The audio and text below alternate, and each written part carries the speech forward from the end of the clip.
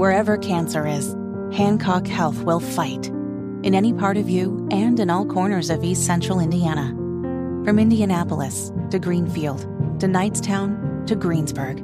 From hospital rooms to family rooms, we fight. With technology and medicine, with care backed by the wisdom of Mayo Clinic. For you, for your family, and for your future in Decatur County. We fight cancer here. HancockHealth.org/cancer. The Hammer and Nigel Show.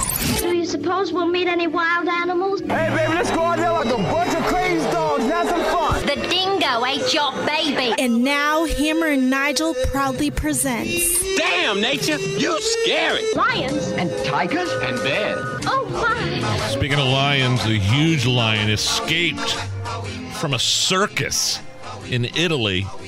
Took a little stroll around town, Hammer. This is one of your fears. This is like one of the things, to quote Jesse Kelly, that freaks you out.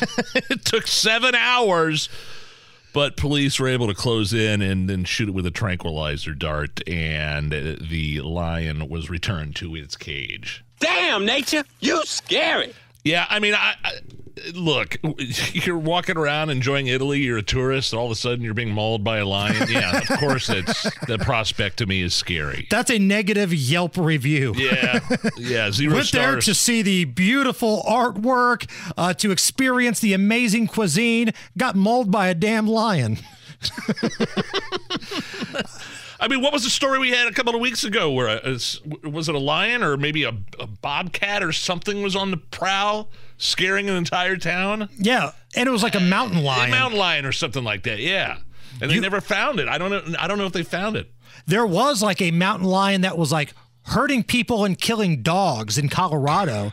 And we talked about this, I think it was like a year ago. There was some crazy mountain man that went up on the mission to kill the mountain lion, and he did it. And then people were giving him crap for it. Like this mountain lion was terrorizing the community, scaring people, scaring kids. And all the animal rights activists were probably like, it should have been you that was dying. Right.